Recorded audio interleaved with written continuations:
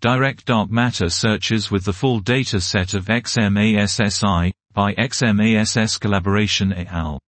Various WIMP dark matter searches using the full data set of XMASS-I, a single-phase liquid xenon detector, are reported in this paper.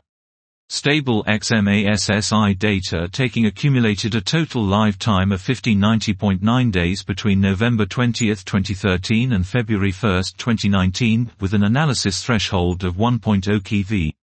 In the latter half of data taking a lower analysis threshold of 0.5 keV was also available through a new low threshold trigger.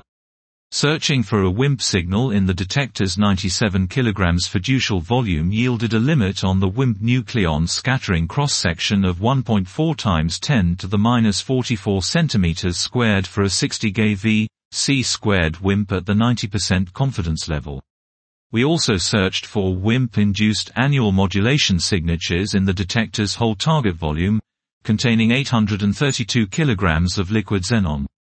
For nuclear recoils of 8 GeV, C² WIMP, this analysis yielded a 90% Cl cross-section limit of 2.3 × 10 to the minus 42 cm².